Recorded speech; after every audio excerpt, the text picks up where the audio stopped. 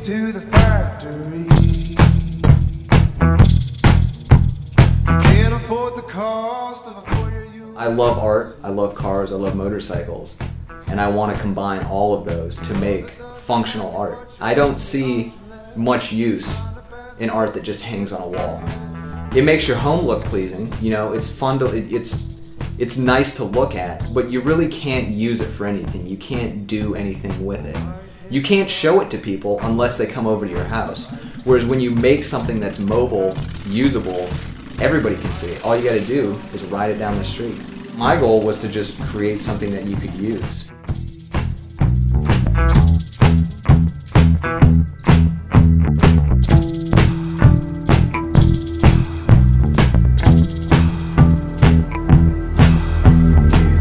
My name is Bappe, and I build board track racers. They said you're fighting for your freedom, you're fighting for democracy. You know that's what they told you, but it's not what you see. White headstones grow in rows like tea.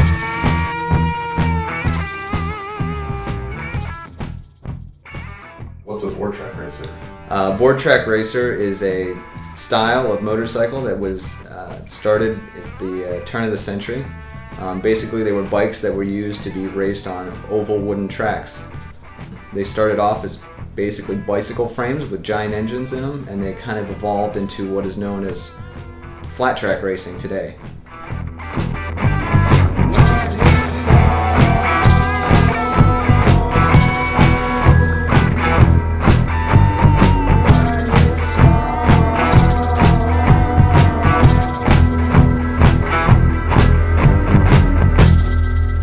Initially, the bikes had pedals, just like a bicycle, and that was used to start the bike.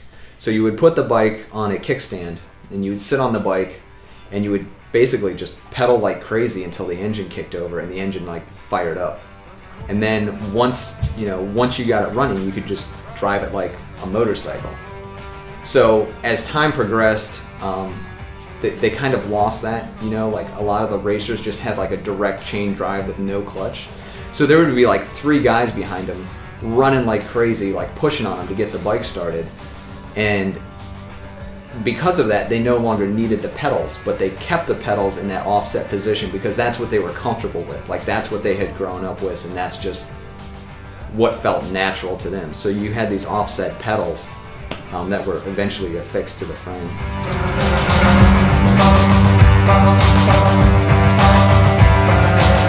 The handlebars are real low because basically what the racers would do is they had a pillow on top of the gas tank, and once they got up to speed, once they got the bike running properly, because back in the day you had to adjust, the left hand would adjust the timing of the bike and the right hand was the throttle, so you would adjust the timing and the throttle, and then you would basically just set them to where they needed to be, and then you would put your hands on the handlebar and you would lay on this pillow and put your chin on the gas tank for wind resistance, to cut down on that.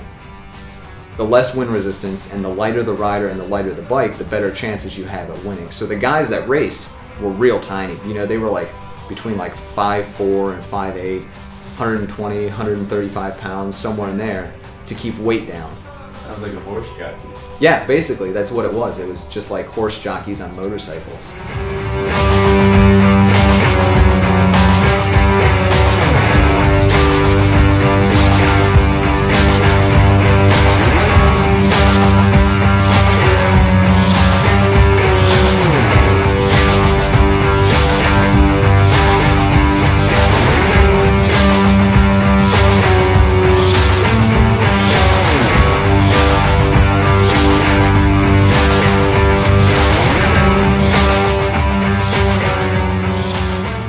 This one, I took a lot of drawings, or not necessarily drawings, but I looked at a lot of photos from different companies like Indian, Pope, Merkel, Excelsior. I mean, there was over 100 manufacturers at the, around 1920 or so.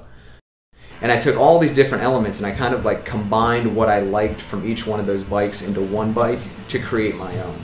Because whenever you try to copy something directly, it always looks like a copy. No matter what you do, there's always some sort of flaw you know, you can pick out what's not right about it. So I was like, well, I'm just gonna start from scratch. I'm gonna basically pretend that I, you know, lived back in 1926 and I was starting my own motorcycle company, and this is what my bikes would look like back then.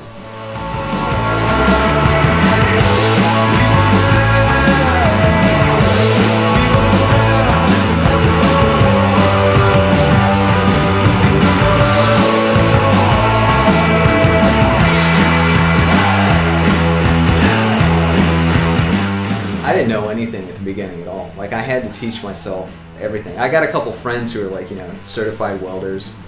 So I kind of watched what they did. I watched a lot of videos on YouTube just to kind of see like how it was done basically, and I started just messing around on like scrap pieces of metal and whatnot. And yeah, so that's how it started. So once you kind of figure out like how much heat you need, how to hold the gun, and how fast to move the gun, it's pretty easy after that, you know, and it just kind of like depends upon the thickness of the metal, you know, and it's a learning curve, but it's not impossible. Like, I could probably teach anyone how to do it, because I had such a hard time learning how to do it myself.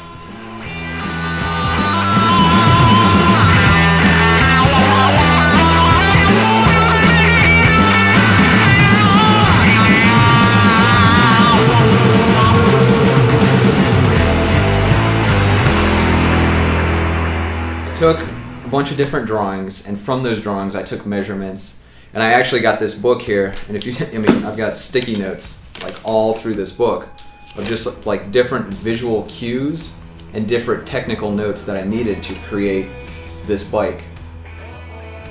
Like, building a bike like this is finding things that will work for what you need. So, you know, there's a whole section in here on engines, and it tells you basically like how large the engines were, what kind of power output they had, like the RPM range. So I had to find an engine that had the same specifications or similar to the original bikes. And I actually ended up finding a Briggs & Stratton tractor engine that basically fulfilled all those needs. I could have used a motorcycle engine, but to do that, it wouldn't be the same. It doesn't have the same sort of sound and the same sort of feel as like a tractor engine does. Something raw, something that doesn't belong there necessarily. And in fact, a lot of the motorcycles from the teens and 20s during World War II got converted to tractors or water pumps or farm machinery.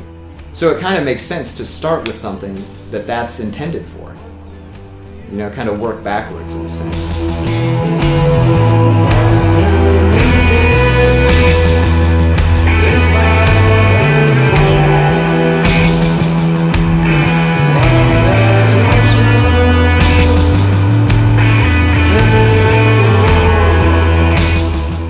The engine is the bike. I started with a 1-to-1 scale drawing on butcher paper.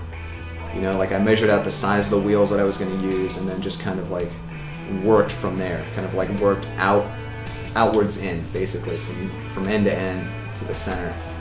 And then after that, I cut all my tubing and just kind of laid it out on my kitchen floor to see how that worked, and visually it looked right.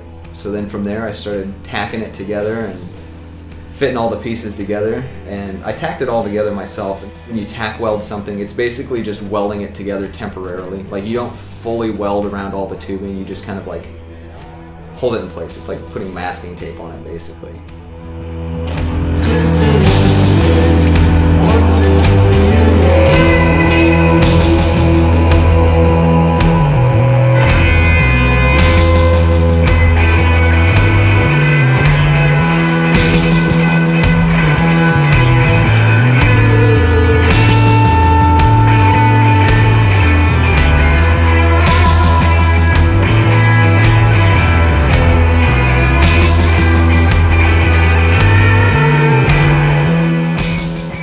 So I was like, all right, I'm gonna build this one, and then I'm just gonna use the money from this one. You know, so you build this one, sell it, use the money from this one to build what I really want. So I ended up, you know, getting it together, testing it to make sure everything worked. and I rode it around all summer basically on the street without any tags or any license or anything, and it was fun. It was a lot of fun. You know, I got stopped by a cop, you know, a couple different cops, and they were like, "This is cool, man. I know you don't have any plates or anything for it. Just get it home. I don't ever want to see it again, but it's cool." So I never got in actually like any trouble for it because they thought it was so cool. But I still like took a chance doing that. I do it for me. I do it for me because I can't do it for anybody else. I don't have enough time. This bike took me 11 months to make, and that was literally working 4 to 5 days a week, 4 to 5 hours a day after work. So I was putting in some long hours. You know, I would come home from work and just immediately start working on this bike until 9, 10, 11 o'clock at night. And that that can really like tear your life up doing that. You know, like I had a lot of issues with my girlfriend, like trying to make time for everything that's important to me, you know. So I don't think I could make another one on commission. I will probably do another one. I mean, I'm working on another one right now, but I'm probably going to do another one after that. You don't see yourself stopping anytime soon? No, I don't think so. I don't think I could. I mean, it's a creative outlet for me.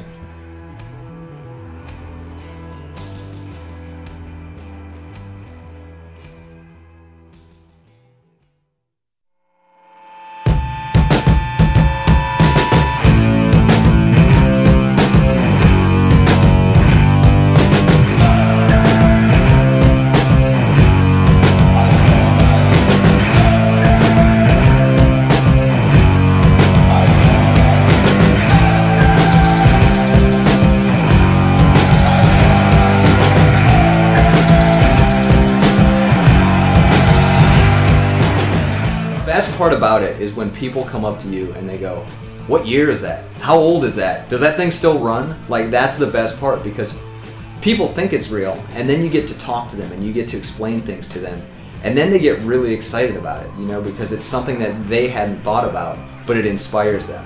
And that's why I do it, because I like to inspire people. I like to make people creative. I like when people who think they aren't creative become creative, because everybody has some sort of creativity in them, and I think everybody needs an outlet for that. And I think the world would be a much better place if we could just make things look better. It doesn't take that much more effort to make something look better and function better as well.